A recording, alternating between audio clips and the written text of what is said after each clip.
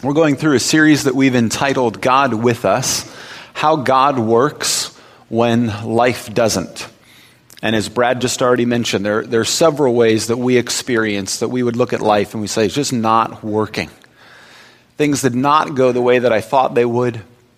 I didn't think I would end up in the situation that I am now, that because we live in a broken world, oftentimes we struggle with sin, death, despair, discouragement, and the hope of the Christian message that there is a resurrection, that we gather together in part on a Sunday because what we are marking, what we are remembering is that something happened on a Sunday that changed everything. And so Easter for us is not just a one-time event in the year. It's something that we mark all throughout the year and all throughout our lives as Christians, that because Jesus rose again, then we can say with confidence there is something stronger than death. There is something stronger than the evil and the pain and the suffering that we experience. There is hope beyond death. There is life beyond death. And God actually, all throughout the Bible, saves some of his greatest work and does his sweetest acts of kindness and mercy into the very situations where we think all hope is lost. This is a dead-end road. This is going nowhere. And then God does what you and I cannot do. The story that we're looking at to kind of show that in the real flesh and blood of a family is an Old Testament story of a person named Joseph. And where life wasn't working for him is that his own siblings betrayed him. They didn't like the fact that he was the favorite of the father. He was having dreams and sharing his dreams that he was going to one day be greater than all of his siblings. They just got so fed up with that they just wanted to get rid of him.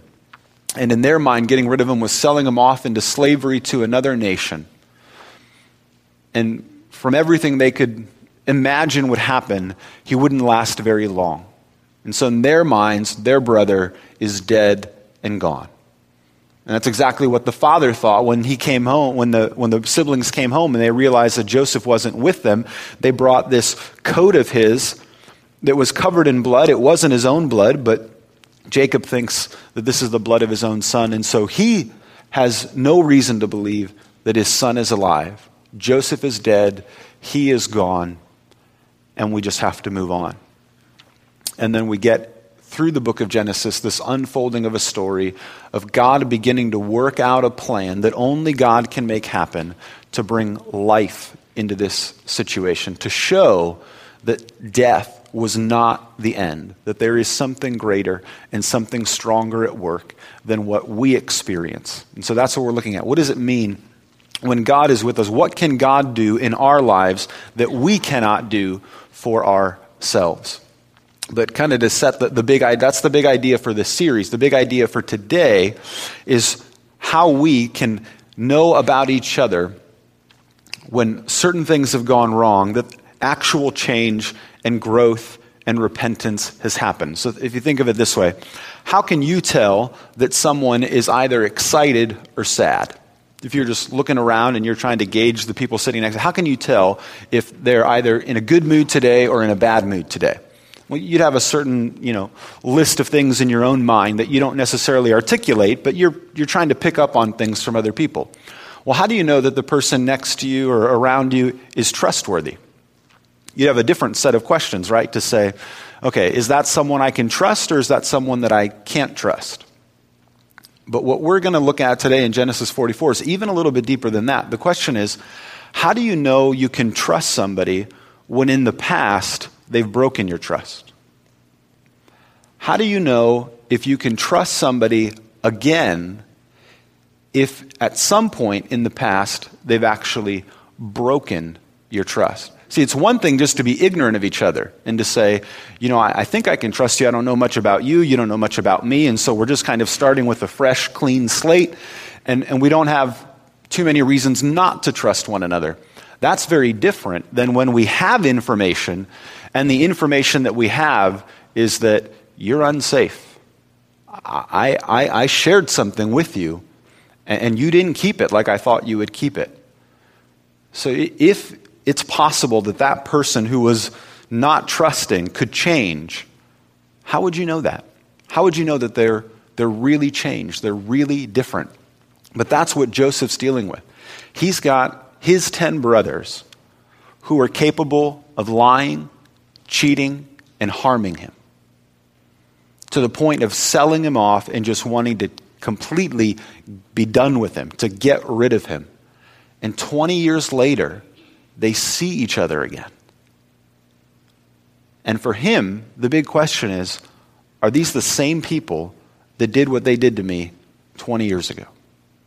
Are they just as motivated by selfishness and hatred? Are they just as prone to violence? But I know what they did to me. I know what they're capable of. And so, okay, Joseph, how would you know if they're different now? How would you tell if some change has happened inside of them, that they're really broken over what they did, and that you can have a new relationship with them?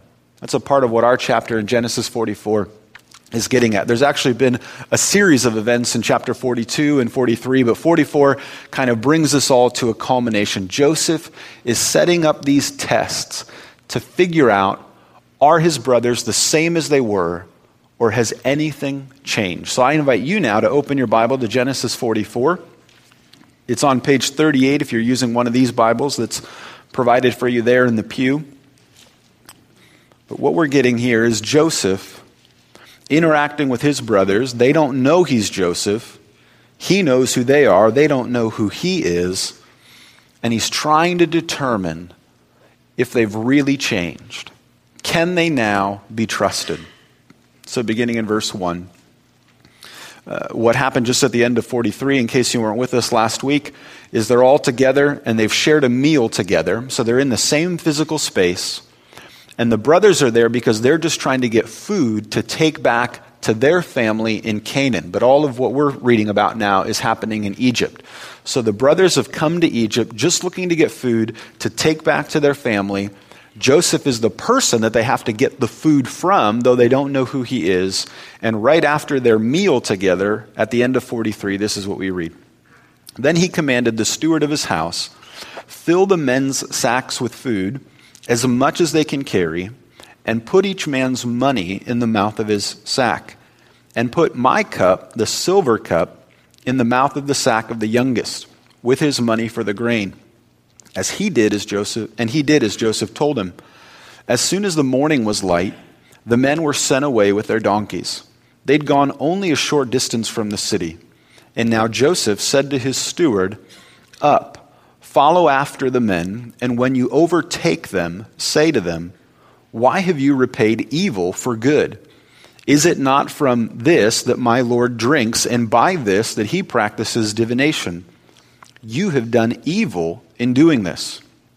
When he overtook them, he spoke to them these words, and they said to him, 'Why does my Lord speak such words as these? Far be it from your servants to do such a thing. Behold, the money that we found in the mouths of our sacks we brought back to you from the land of Canaan. How then could we steal silver or gold from your Lord's house? Whichever of your servants is found with it shall die, and we also will be my Lord's servants.' He said, 'Well, let it be as you say. He who is found with it shall be my servant, and the rest of you shall be innocent.' And then each man quickly lowered his sack to the ground, and each man opened his sack. And he searched, beginning with the eldest and ending with the youngest, and the cup was found in Benjamin's sack. And then they tore their clothes, and every man loaded his donkey, and they returned to the city. And when Judah and his brothers came to Joseph's house, he was still there, and they fell before him on the ground. Joseph said to them, 'What deed is this that you have done? Do you not know that a man like me can indeed practice divination?' And Judah said, 'What shall we say to you, my lord? What shall we speak, or how can we clear ourselves? God has found out the guilt of your servants. Behold, we are my Lord's servants, both we and he also, in whose hand the cup has been found.' But he said, 'Far be it from me that I should do so. Only the man in whose hand the cup was found shall be my servant. But as for you, go up in peace to your father.' And then Judah went up to him and said, "O my lord, please let your servant speak a word in my lord's ears, and let not your anger burn against your servant. For you are like Pharaoh himself. My lord asked his servant, saying, 'Have you a father or a brother?' And we said to my lord, 'We have a father, an old man, and a young brother, the child of his old age. His brother is dead, and he alone is left of his mother's children, and his father loves him.' And then you said to your servants, 'Bring him down to me, that I may set my eyes on him.' And we said to my lord, 'The boy cannot leave his father, for if he should leave his father would die.' And then you said to your servants, 'Unless your younger brother comes down with you, you shall not see my face again.' And when we went back to your servant, my father, we told him the words of my lord. And when our father said, 'Go again, buy us a little food,' we said, 'We cannot go. If our youngest brother goes with us, then we will go down. For we cannot see the man's face unless our youngest brother is with us.' And then your servant, my father, said to us, 'You know that my wife bore me 2 sons. One left me, and I said, surely he has been torn to pieces, and I have never seen him since. If you take this one also from me, and harm happens to him, you will bring down my gray hairs in evil to Sheol. Now therefore, as soon as I come to your servant my father, and the boy is not with us, then as his life is bound up in the boy's life, as soon as he sees that the boy is not with us, he will die. And your servants will bring down the gray hairs of your servant, our father, with a sorrow. For your servant became a pledge of safety for the boy to my father, saying, if I do not bring him back to you, then I shall bear the blame before my father all my life. Now therefore, please let your servant remain instead of the boy as a servant to my Lord, and let the boy go back with his brothers. For how can I go back to my father if the boy is not with me? I fear to see the evil that would find my father." And that concludes today's reading. I've titled this message, "A Roundabout Way." It's actually a way we could describe Genesis 42, 43, and 44. Joseph is setting up all of these tests. It seems like, why are you doing this? Why are you doing this again? Why are you trying to trick your brothers? What are you trying to get from them? He's working in this roundabout way. It seems like just all these detours are happening and nobody's sure where we're actually going. But by the end of it, what we see is in all of these detours, in this roundabout way, he is trying to get to the heart of the matter. And so he's intentionally doing this to get straight to the heart. He's going roundabout in this game of gotcha to figure out what's inside their heart. It is, if you will, the fastest way to find out what's really inside. And so that's how our passage begins in verses 1 and 2. It's Joseph who has the idea to set up all the brothers in a trap to see how they will react when they're found guilty of another crime. So Joseph's at work here. He has an idea beyond just catching them. He's trying to figure out what is inside their heart. Because there are times where direct confrontation or direct information actually has a way of concealing things. When you really, really want to know what somebody thinks, there's sometimes where it's helpful that they don't know everything that you know. Okay, a dynamic for how this works for me on a regular basis is when I'm meeting somebody I've never met before, one of the fastest conversation killers is to tell them I'm a pastor. After that point, I just don't know if what they're saying to me is actually true. Because there always seems to be this temptation to, oh, you're a pastor? I do this or I do that. And just to say things that I don't know if they would otherwise say to me if I just said, no, I work at a restaurant down the street. And so this happens every other week when I go to get a haircut. I first have to overcome the awkward, are you here to get a haircut? Yes, I am here to get a haircut. And then it's, well, what do you do? Are you off of work today or this or that? No, I'm just, taking a short break to do this. So where do you work? I work for a nonprofit. Oh, you work for a nonprofit. What kind of, why? It's a church. I work on staff at a church. What do you do at the church?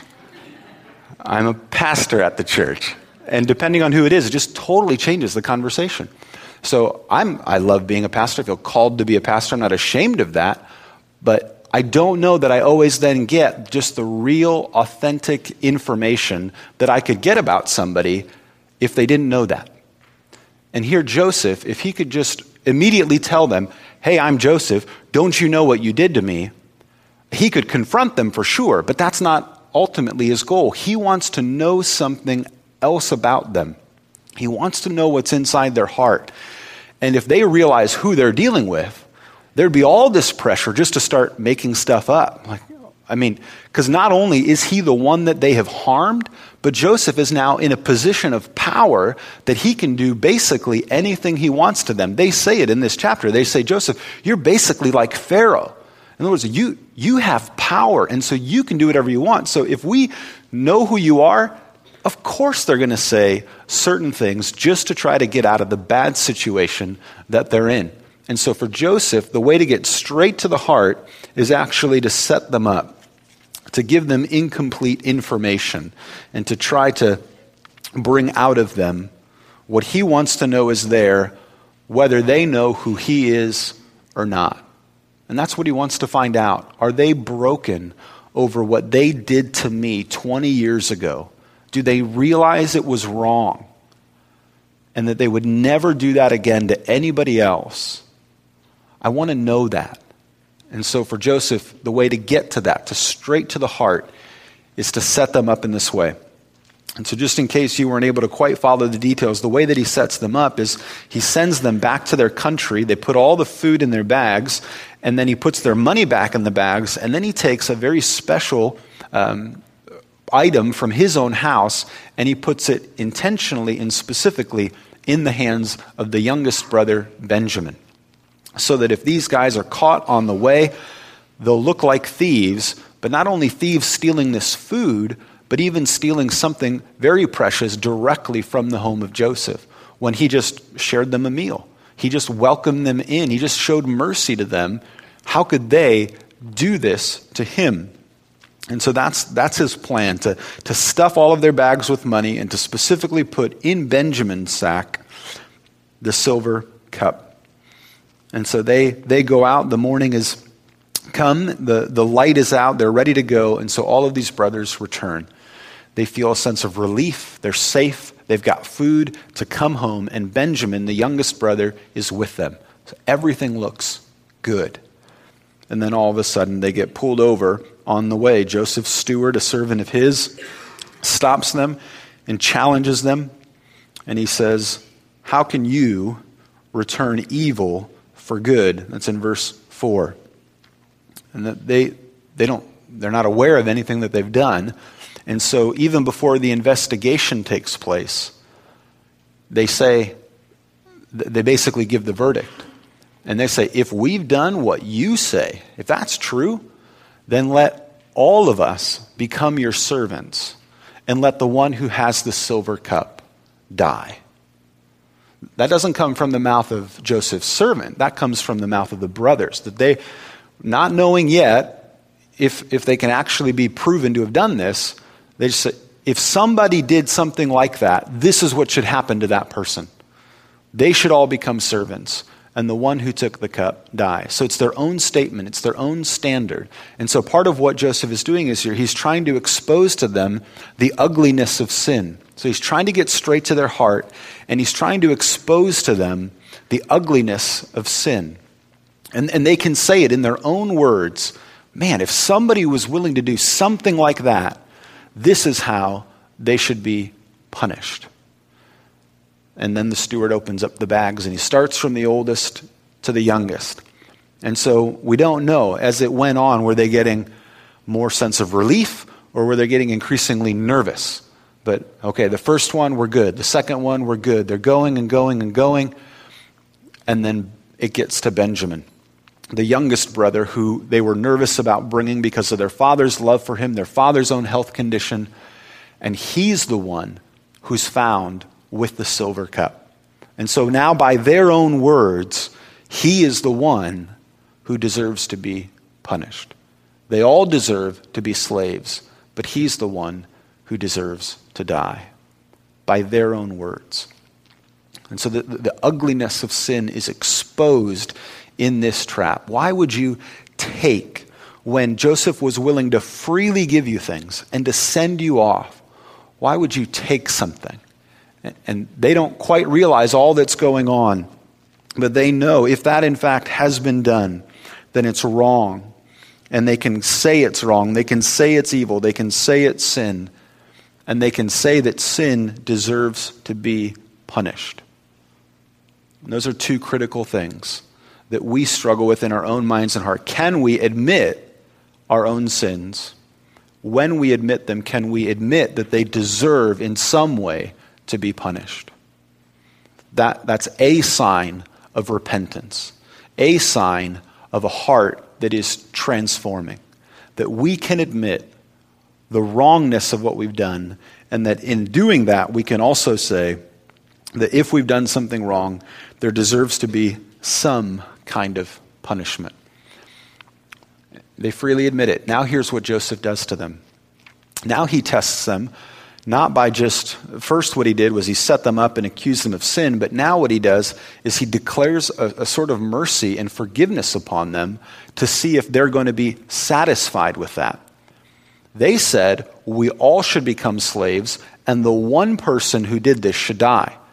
Joseph says, no, how about this?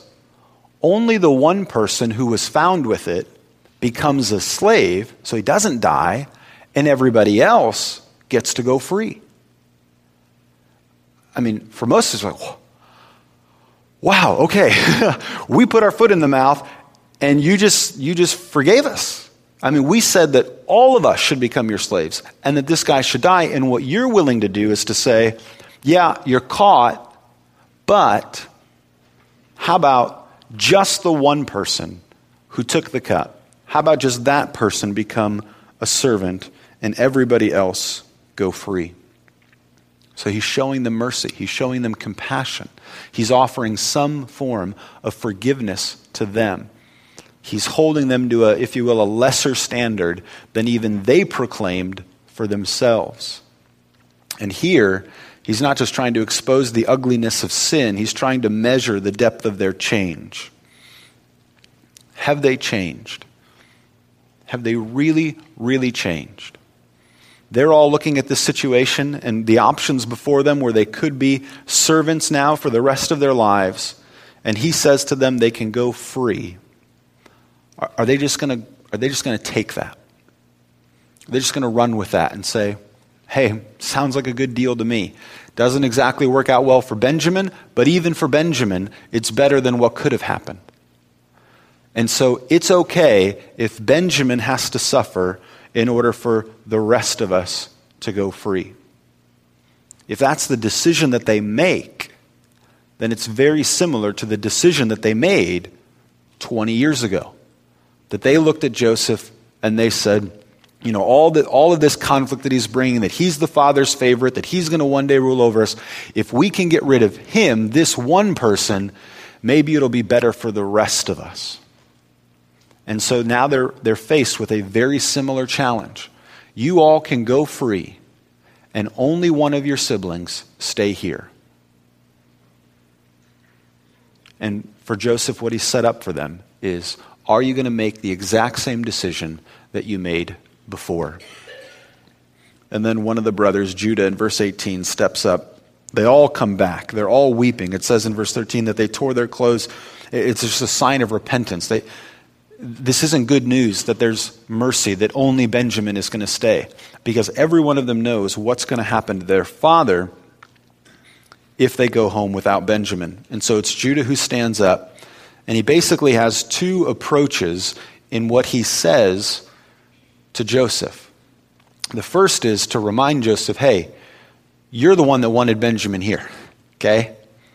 Maybe he's obviously been found with this, but we didn't bring him with us the first time.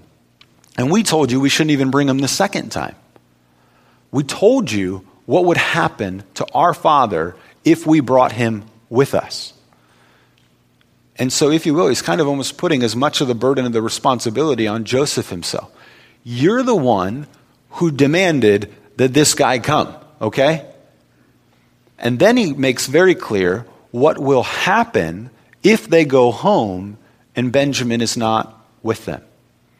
He says, our Father, whose life is bound up in Benjamin's life. They're so interconnected. The love and the relationship that they have with one another is so deep that if we come home without him, just even the moment he sees that, he'll die. We're not going to have a chance to explain to him what happened or how you showed mercy and that he's only a servant and he's not put to death. It's just the moment he sees from afar that he's not with us, that's what's going to happen. And so Judah's making this argument to Joseph. You wanted him to be here, and our father's life is actually in your hands. You're not just making a decision about Benjamin, and you're not just making a decision about us. The consequences of this decision are going to affect our father as much, if not more so, than they're going to affect us. And there he is. It's like, wow. Look at how he's talking. Look at how he's thinking. Look at how concerned he is for how his father would react. He's not as much concerned for himself. Look at how much in all of his emotion and his pleading with me, he's putting the Father's heart and the Father's desires above his own.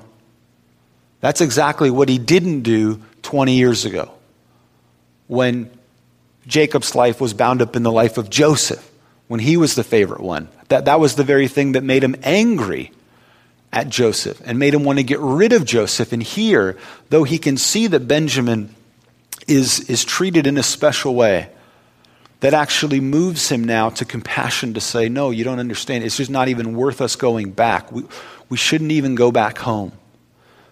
How could we do this to our own father? And Joseph is getting this glimpse that in these 20 years, there has been a work inside of the heart of these siblings, that they put themselves before their father. They put their individual preferences above the family. And now they don't talk like that anymore. And they're not acting like that anymore. And so he's able, in this indirect way, in this roundabout way, to get them to express not only the ugliness of their own sin, but to really show if their hearts and minds have changed and if, according to that, their actions will be different. And as it's unfolding, here they are, standing on behalf of their younger, weaker brother, when 20 years ago, that's what they were unwilling to do. But not only is he trying to measure the depth of their change, the way the speech ends, if you almost cut it off at verse 32, and he says, if you do this, the blame, basically he's making clear to them that the father's going to suffer. If the speech would have ended at 32, he's put some of the pressure on Joseph to say, you're the one who wanted Benjamin here. You know what's going to happen to our father. Please let him go. That could be verse 33, right? He just, based on what I'm telling you, I'm asking you to please let him go. But that's not what verse 33 says. In verse 33, what Judah then does is he offers himself. Look at it. Judah says, now therefore, please let your servant, he's talking about himself, please let me, Judah, remain instead of the boy Benjamin as a servant, and let the boy go back with his brothers. So that's what he says. If somebody has to pay the price for this, if somebody has to suffer and become a servant because of this crime and this sin that was done, let me bear the punishment. Let that come to me and let him go free. Let me be a substitute so that he can go free. Let me pay the price so that Benjamin can go free. And here we see that Joseph, in this roundabout way, is able to determine the extent of their love.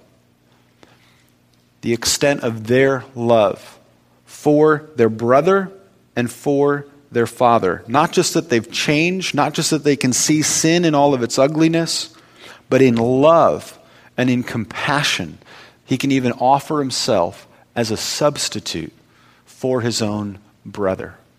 That he loves his Father that much.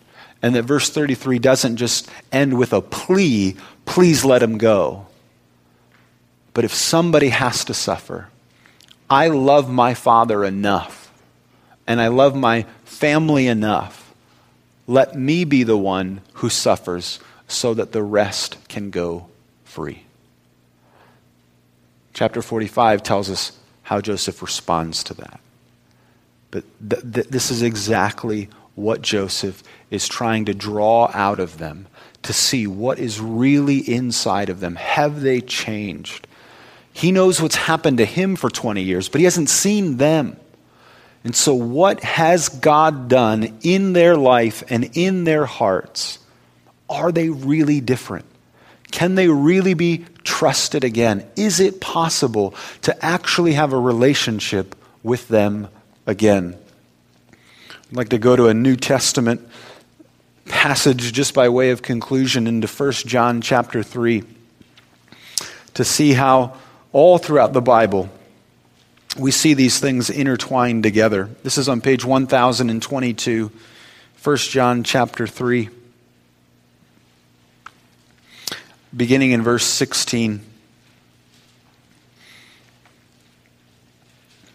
Here we get a description of many of these themes, of what love looks like, and how our own relationship with each other and our attitude towards one another is an indication of our own relationship with God.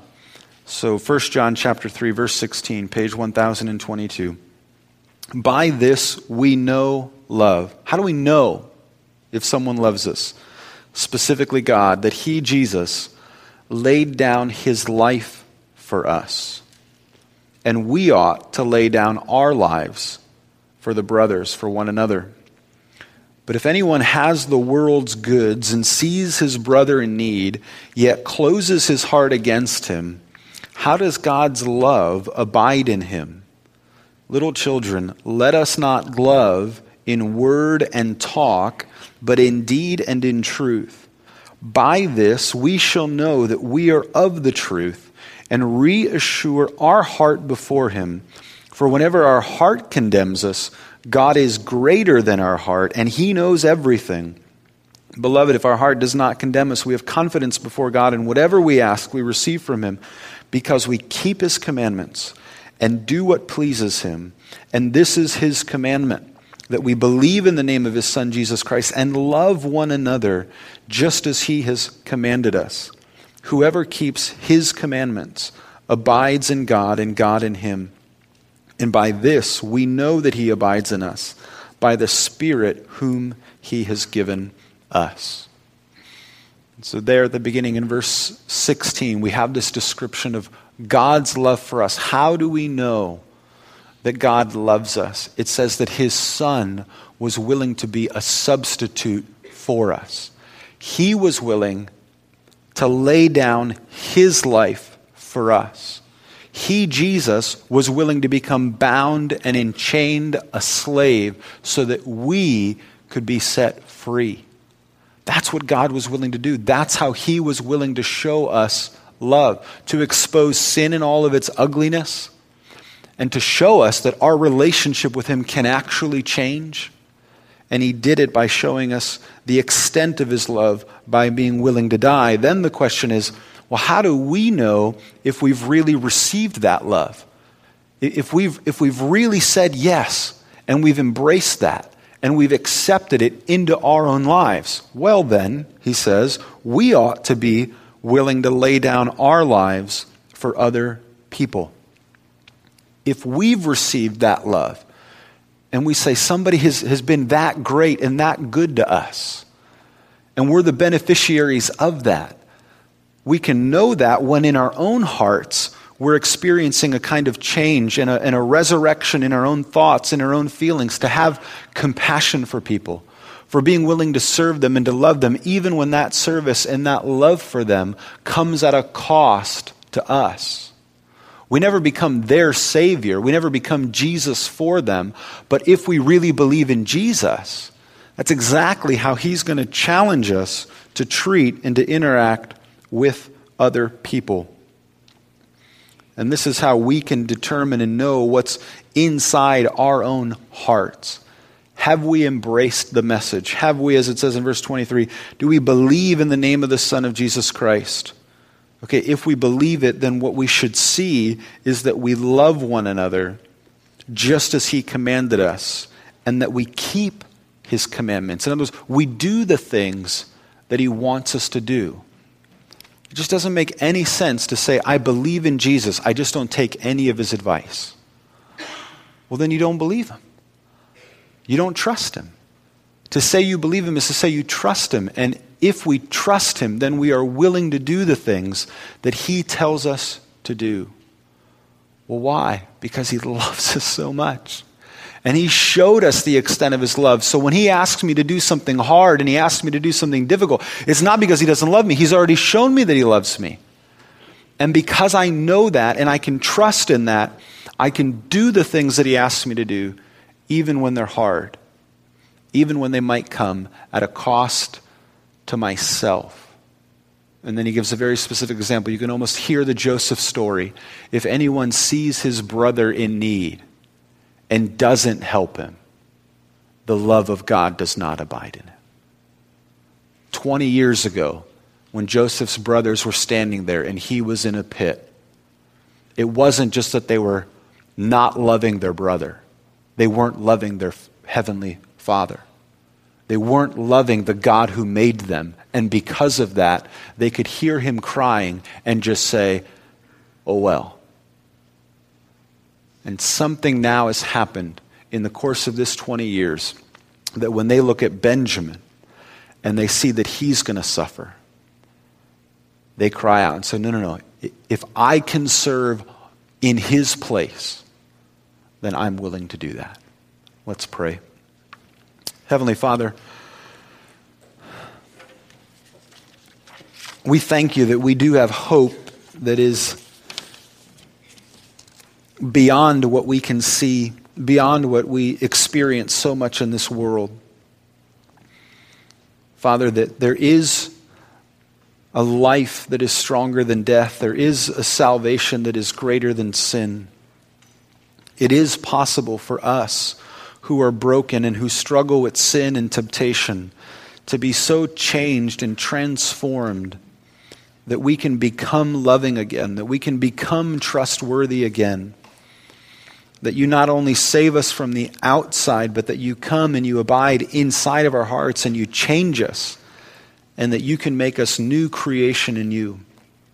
And so, Father, we pray that you would do that work in us in whatever roundabout way you have determined is best.